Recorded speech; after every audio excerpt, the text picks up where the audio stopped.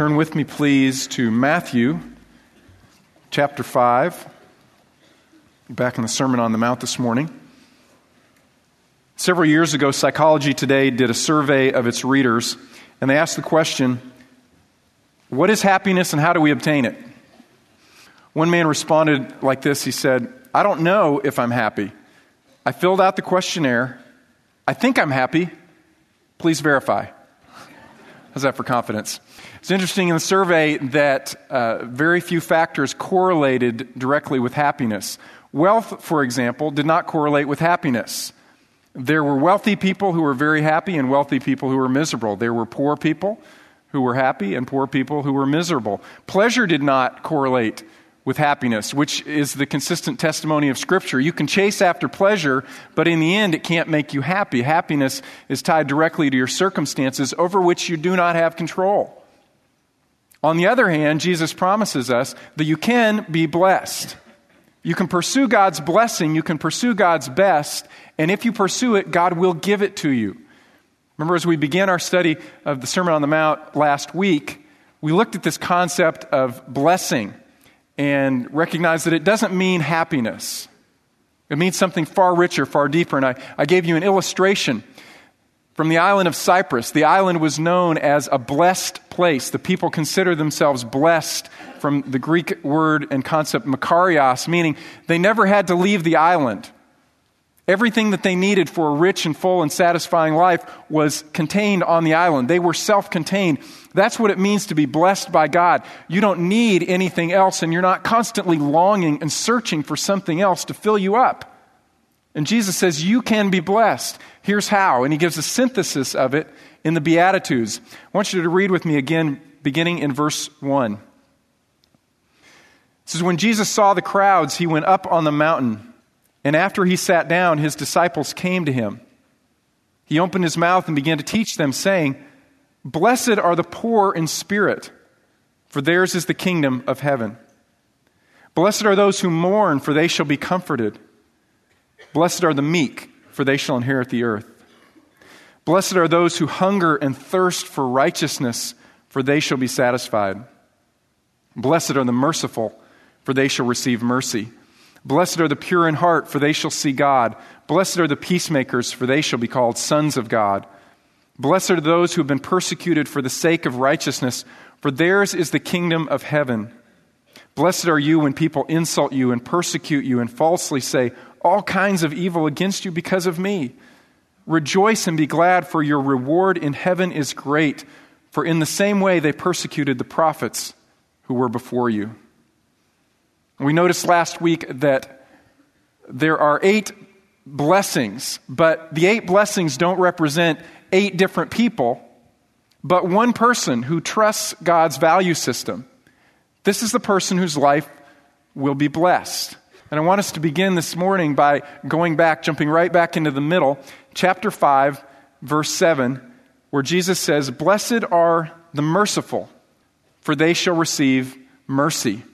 Remember that Jesus is speaking to almost entirely a Jewish audience, and their scripture is entirely the Old Testament. There is no New Testament written yet. So he's pulling them back into an Old Testament concept of mercy, which is closely related to God's grace, what he gives us that we don't deserve, and God's loving kindness or his loyal love. He's always faithful to us.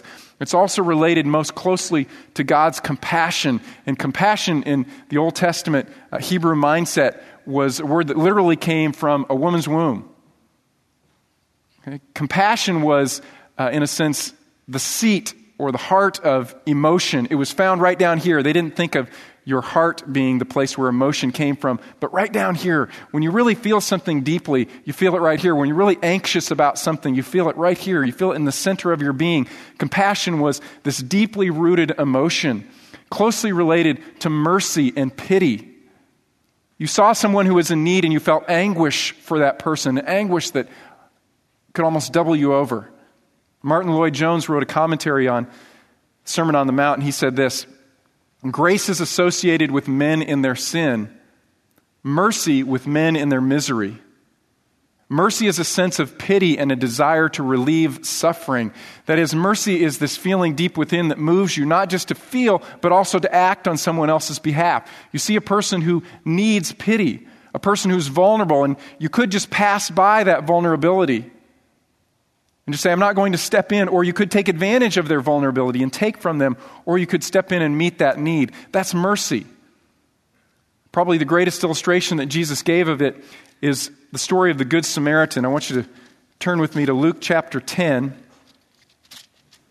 and verse 33. Remember the story Jesus is giving. It's a really common setting. It's very well known. He's talking about the road that went up from the mountain ridge where Jerusalem was down into the Rift Valley where Jericho was, a very steep and narrow winding pathway. And there were always thieves along that road. So you travel down that road, you were always at risk. Well, a man had been journeying down that road and the bandits fell upon him and they beat him almost to the point of death. They took everything that he owned, stripped him bare, and he's laying bleeding on the side of the road, helpless. And a priest comes by, and the listeners think, oh, all right, a priest, our hero. But the priest moves to the other side of the road. And then a Levite, there's our hero? No, he moves to the other side of the road. But then a Samaritan comes by, and notice his response. It says, a Samaritan who was on a journey came upon him, and when he saw him, he felt compassion. He felt something stir deep within him. He saw that other person helpless and in misery, and he emotionally entered into that misery. He shared it with him emotionally. He felt compassion for him. And he came to him and he bandaged up his wounds, pouring oil and wine on them, and he put him on his own beast. So he walked and brought him down that steep pathway, brought him to an inn and took care of him. On the next day, he took out 2 denarii and gave them to the innkeeper and said, you take care of him now, and whatever more you spend, when I return, I will repay you. I will meet his needs. That's mercy. It's not just a feeling, but it's the feeling that moves you to act on behalf of the other person. See, as far as we know, the priest may have walked by and the priest may have felt something deep down inside and said, oh, that man is so pitiful. He really needs help. I hope someone comes to help him. But not me. That's not mercy. Mercy is the lesson that God was trying to teach Jonah. I don't know if you've read Jonah recently, you should go back and read Jonah. It's a great story. It takes you about 5 minutes, and it just drives deeply into your heart. It's so convicting. Because Jonah is told to go and preach to his enemies. He's told to go and preach to the Ninevites, who were Assyrian, who had taken advantage of the Israelites. Sworn enemies. And God says, go and preach to them because they're wicked. Jonah says, I know, but I want you to preach to them that if they don't repent, that they will be destroyed. And Jonah thinks to himself, I know God. I'm a prophet. God is compassionate and he's gracious and he's slow to anger.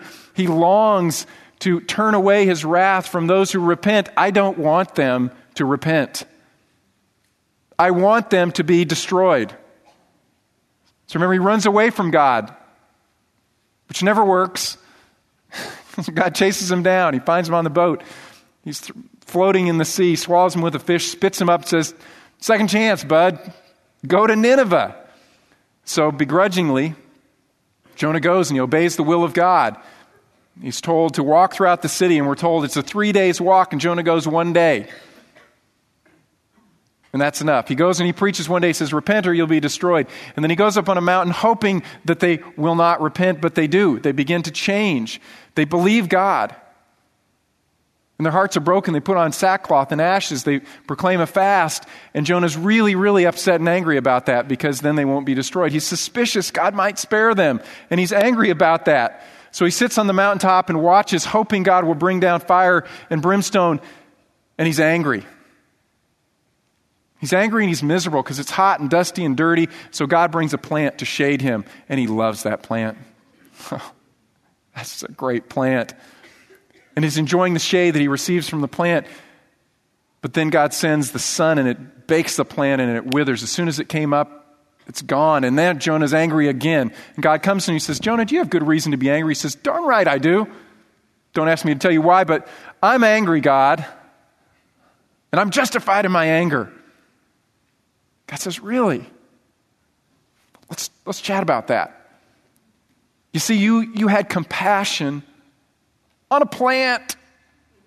You loved a plant. You didn't make it grow. You didn't make it burn up. You had nothing to do with it, but you loved it. It's a plant, Jonah. Shouldn't I love people who I made in my image? Remember, Jonah, they don't have all the information that you have. They don't know me like you know me. They don't know their right hand from their left. Shouldn't I reveal myself to them so they can know me and worship me? Shouldn't I have compassion on them? Besides the fact there's lots of animals running around in there. I mean, it's a nice little sarcastic jab right at the end. Jonah, you're not like me. And your whole nation is not like me. That's why Jonah wrote the story. But I want you to be like me. I want you to see people as they are. Remember, the Sermon on the Mount, there's actually a flow of thought. And it starts here. It starts with being poor in spirit.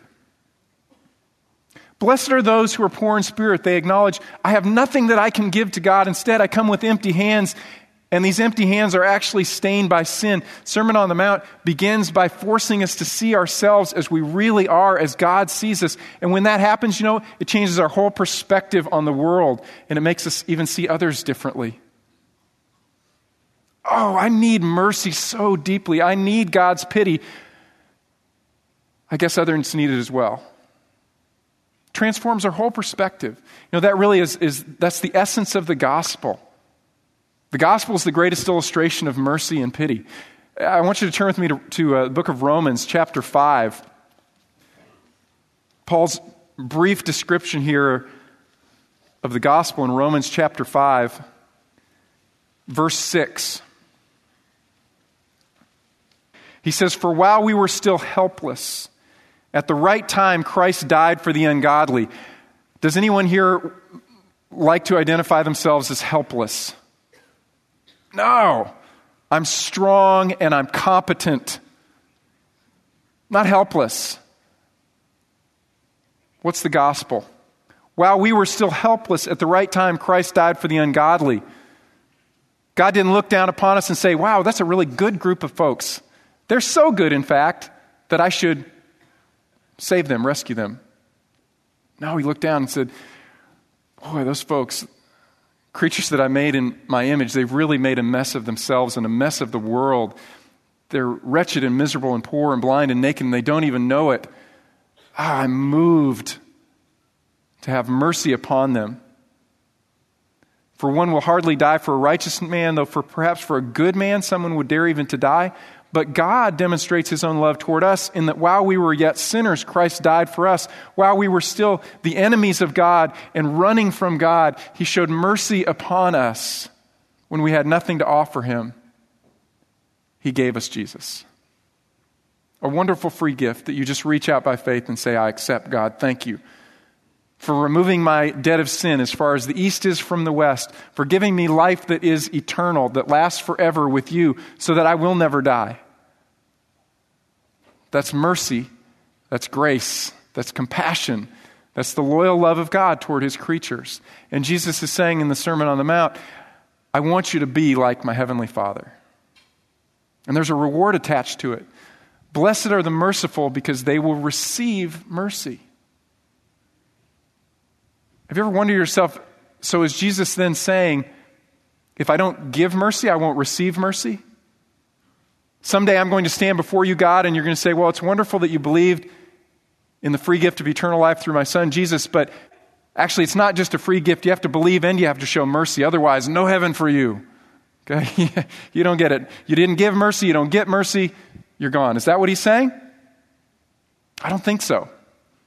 Because he's not talking about earning eternal life. He's talking about enjoying the blessing of God.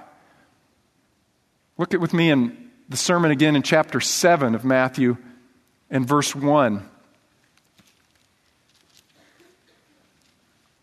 Chapter 7, verse 1, he says, do not judge so that you will not be judged. For in the way you judge, you will be judged, and by your standard of measure, it will be measured to you. I think Jesus is talking about the evaluation of the believer's life. You know, as a believer in Jesus Christ, you possess eternal life. You didn't earn it and you can never lose it.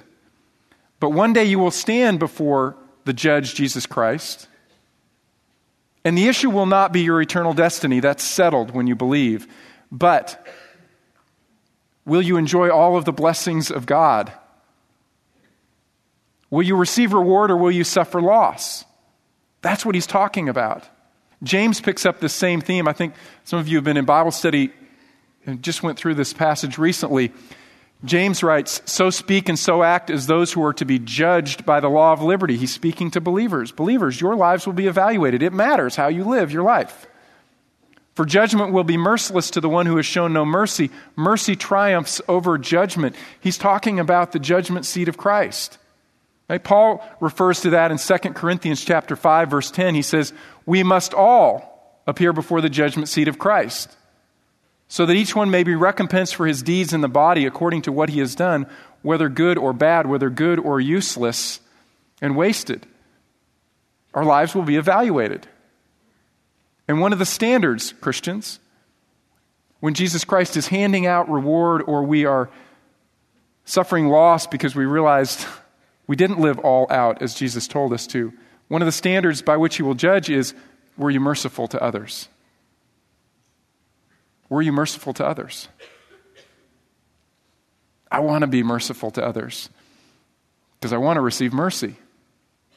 How do I become that kind of person? You know, mercy is, it's kind of like a muscle, the mercy muscle, okay? And you can grow it, or it can atrophy. And the way that you grow it is that you continually set your mind upon and allow your heart to be transformed as you learn to empathize. When you see someone who is in a vulnerable condition that you could ignore or you could take advantage of, you say to yourself, how would I feel if I was in that position? You rehearse that. You practice it. How would I want to be treated if I were in that position? How would I want people to consider me? And you train yourself to put yourself in someone else's shoes emotionally. What would it be like to be that person? So imagine a scenario. This afternoon you have to drive down to Houston. As you're driving through Houston, you get stuck at a stoplight. You're in traffic. And there's a guy standing there in the median and he's got a sign written on cardboard and it says, "We'll work for food." What comes into your mind? You don't have to confess. I'll just confess for you. I'll tell you what comes into your mind. Same thing comes into my mind. Yeah, right. You don't want to work. You want me to open my window and say, "How much do you need?" and open my wallet and give you cash. That's what you want. And you could work. Look at you. If you can stand outside in the Texas sun all day long begging for money, you can work. That's what I'm thinking in my mind. That's my, kind of knee-jerk response to that situation. So I try to back myself up and I say to myself, how would I feel if I were in that situation? How would I want others to respond to me? Put their heads down and ignore me? How would I feel? Imagine just for a moment that maybe this person can actually work. They're strong enough to work. What happened in this person's life to get them to the point that they have so little dignity, they'd rather stand by the side of the road holding up a cardboard sign begging for money than to go get a job? Because they're that beaten down by life and their mind is that bent that this is better than going and getting a job and providing for myself. What happened? Probably not the same circumstances that I've lived through. Or maybe I don't know everything and maybe that person can't work. It could be that I don't know everything. I should consider that once in a while. You know, I lived in downtown Dallas when I was going to seminary. The seminary is right in the heart of downtown Dallas, right near there. And I lived very close. I lived in a very bad neighborhood for quite a while. It made my parents very nervous. And we had people knocking on our door asking for money all the time. It wasn't just, as we're walking on the street. We'd have people literally coming to our door asking for money and stuff. And it drove me crazy. I got so tired of it because it was always the same story. It's always the same story. My car ran out of gas. It's parked right over there. My buddy's waiting with the car. I just need a little bit of money so I can put gas in my car because my daughter's sick down in Houston. I got to drive down there. It's always the same story. And then if you get into the car with the person, say, well, you know what, let me go with you. I'll drive you over to your car so we can get gas in it. You turn here. Man, my car moved. You mean the one that ran out of gas? Yeah, that one. I would just get so frustrated with that. I remember one time I was walking across downtown. I had a job there in downtown for a while. I'm walking across downtown, and this guy comes up to me and goes, "Hey, man, my car ran out of gas." And I turn around and go, "You do not own a car." Literally, I go, "You don't own a car. You've never had a car. It's not out of gas, and the tires aren't flat, and your buddy's not waiting for you there in that car. You don't own a car." That's not a very wise thing to say. I lived through that experience. I did, it wasn't wise, let alone merciful. But that's what I thought in my mind. So imagine instead, when you see this person holding up the sign or asking for money, imagine that instead that you put in your car or you put in your pockets a gift certificate to McDonald's. I don't want to give you cash because I know you're going to spend it. But I could give you a gift certificate. One guy, I remember, he asked me for money and I said, "No, but I'll buy you lunch." So we walked over to McDonald's and I bought him lunch. And he hadn't eaten anything in 3 weeks. Just been drinking. No food. So he took about a bite of the hamburger and he couldn't eat the rest. But we sat and we talked. And, I heard some of his story. The problem was that his mind didn't work right any longer. But when you're sitting that close to the person and you're understanding more of their circumstances and you're smelling their smell and thinking about how they're living and stuff, it transforms your whole attitude and perspective. Parents, we can teach our children to be merciful, or we can teach them to be completely self-centered. And it's not real complicated. They come home from school and they have such and such an event to tell you, and they're beginning to rail on this person or that person in class, and you listen and listen. I wonder, honey, how would you have felt if that had happened to you? What do you think might be going on in their house that makes them react like that? You just begin to drop those lines, and you just do it, and you do it over and over and over again. You begin to train them to stop and step back and say, "What if that were me?"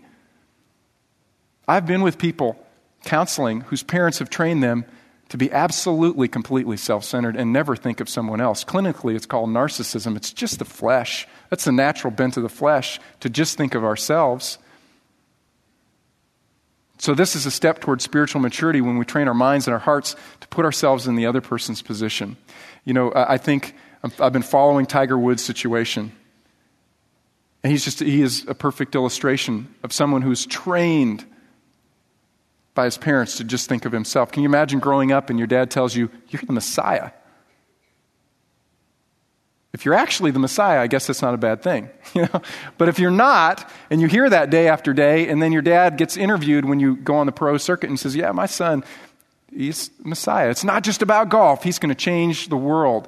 Well, then you spend your whole life just thinking about yourself, and you don't consider, how do my actions affect other people? I'm the Messiah.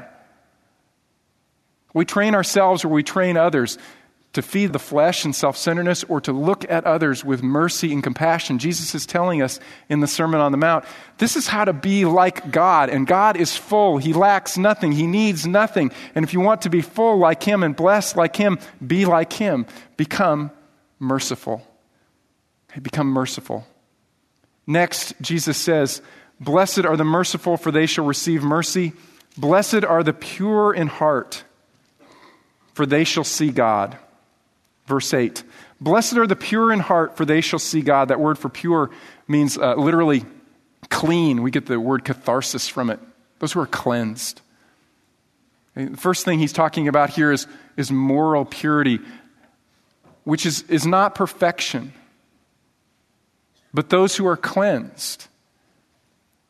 Every single one of us will sin, but when we sin, do we listen to the convicting voice of the Spirit, confess, and say, "Jesus, I have sinned. Father, forgive me because of what Jesus did. I belong to Him." Well, then we're cleansed continuously. Okay? We will fail. We will sin. But do we listen to the voice of the Spirit and let God cleanse us continuously? Blessed are the pure in heart. I want you to turn with me to the book of Psalms, Psalm 24. in verse 3. David was a man who had big sins, right? And when I read about David's big sins, I say, oh God, thank you that I was not David. So all of my stuff would just be laid out here for all generations to read about. Hey, learn from David. Oh gosh, learn from Brian and all the mistakes he made and the things he thinks in his mind. Oh, I'm so grateful that I'm not David, but I am thankful that God recorded it so I could learn something from it. David was not sinless. David was not perfect, but he's called a man after God's own heart because his heart is so sensitive to the things that God is sensitive to. So when David is convicted of sin, he hears the voice of the Spirit. He responds quickly, doesn't he? Psalm 24, verse 3. David writes, who may ascend into the hill of the Lord? That is, who may have intimacy with the Lord? Who may stand in his holy place? He who has clean hands and a pure heart, who has not lifted up his soul to falsehood and has not sworn deceitfully. He shall receive a blessing from the Lord and righteousness from the God of his salvation. Turn to Psalm chapter 51, verse 6. This is the psalm that David wrote after his adultery with Bathsheba and killing her husband and experiencing God's conviction and forgiveness. Verse 6, he says, you desire truth in the innermost being, and in the hidden part you will make me know wisdom. Purify me with hyssop, and I shall be clean. Wash me, and I shall be whiter than snow.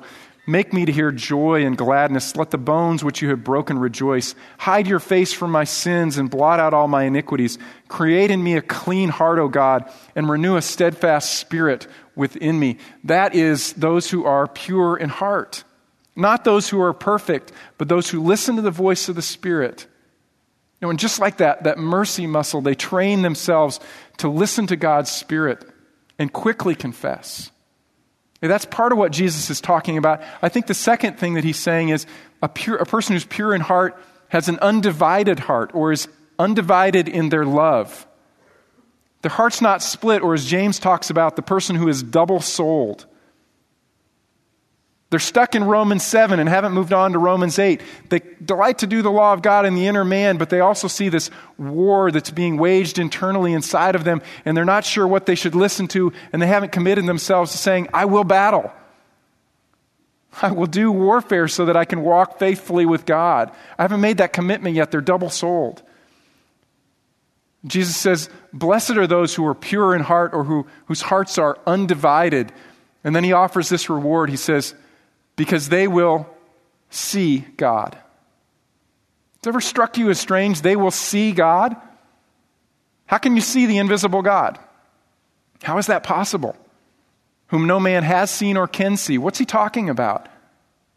Well, I hope that you've noticed as we've gone through the Sermon on the Mount that there's this consistent theme of condition and then reward, condition and then reward.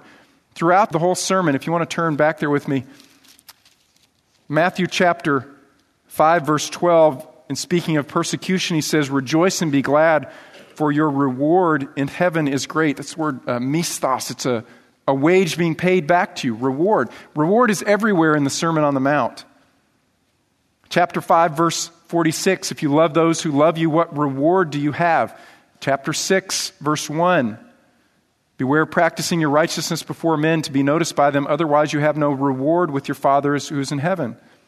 Verse 2 at the end, truly I say to you, they have their reward in full. Verse 4, your Father who sees what is done in secret will reward you. And it's in verse 5, in verse 6, in verse 16, in verse 18, verse 19 through 21 says, do not store up for yourselves treasures on earth where moth and rust destroy and where thieves break in and steal, but store up for yourselves treasures in heaven where neither moth nor rust destroys, and where thieves do not break in and steal. For where your treasure is, there will your heart be also. It is natural and normal that you want to be rich. Just be rich at the right time and in the right way. God is offering reward. Go after everything that God has to offer. Reach out and take it and grab it. But it's not the way that the world says you can earn it. Store up treasure, but treasure that lasts forever. And in particular, he says here, blessed are those who are pure in heart because they will see God. What's he talking about? Well, if you notice throughout Scripture, there are certain people that God selects and they get to see more of God, so to speak. God opens their eyes to understand more than other people understand. God reveals more of himself than others get to see. Moses sees God in a burning bush. It's not God in his form, but he has a greater revelation of God and his wonder and his glory and his majesty. And I read that and I say, I want a burning bush. He goes up on the mountain, he gets 40 days alone with God, and we know that there's more that God told him than just what he wrote down here, because that didn't take 40 days to write that down.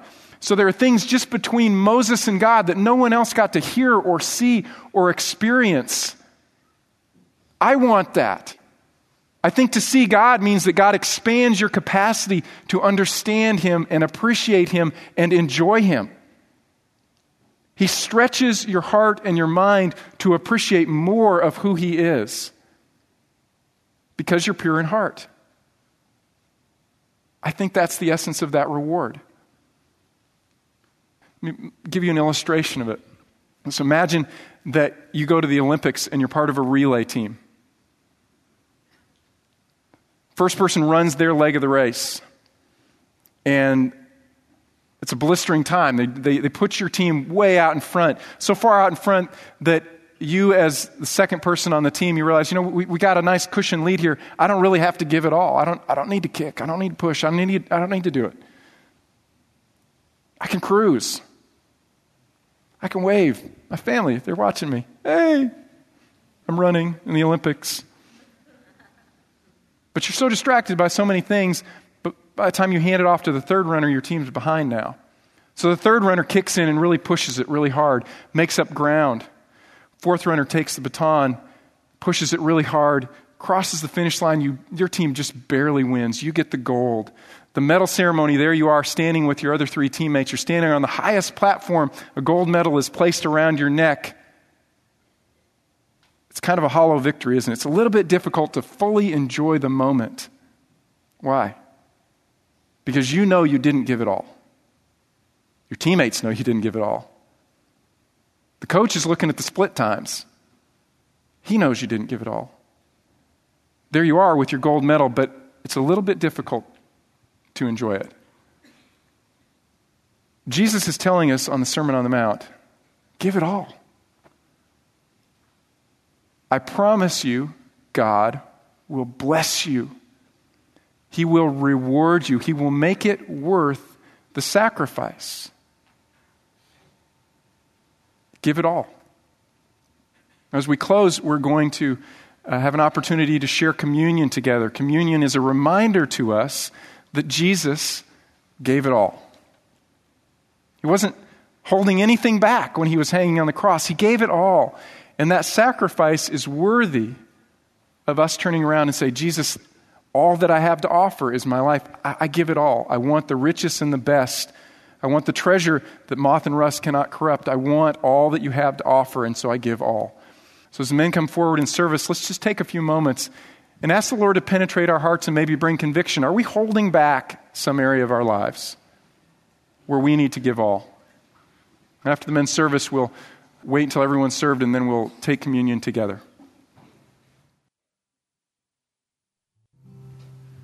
Jesus, on the night that he was betrayed, he took bread and he broke the bread and he gave it to his disciples, and he said, this is a reminder for you. Every time you gather together and you break bread together, it reminds you that my body was broken as a result of your sins. It's a reminder that I held nothing back, but I gave you my all. Let's take the bread together. Then Jesus took the cup in the same way. He said, this cup represents my blood, the sacrifice of my life to pay for your sins, holding nothing back so that all of your sins forever could be forgiven. Let's take the cup together. Father, we thank you that you held nothing back in your mercy toward us, but you gave us your Son. You gave us what was most precious to you. Jesus, we thank you that you held nothing back, that you didn't turn back in the garden as you faced the cross, but you submitted your will to the will of the Father and secured for us life that lasts forever. Father, we thank you for the sacrifice of Jesus. Jesus, we thank you for your sacrifice. It gives us life. And I hear the Savior say, thy strength indeed is small. Child of weakness, watch and pray. Find in me thine all in all. And Jesus paid it all to him I owe. Sin had left a crimson stain, he washed it white as snow. Let's stand and sing the second verse.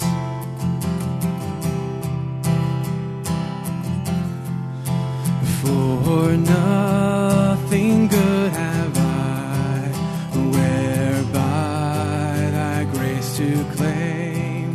I'll wash my garments white in the blood of Calvary's Lamb. Jesus paid, and Jesus paid it all to him I owe.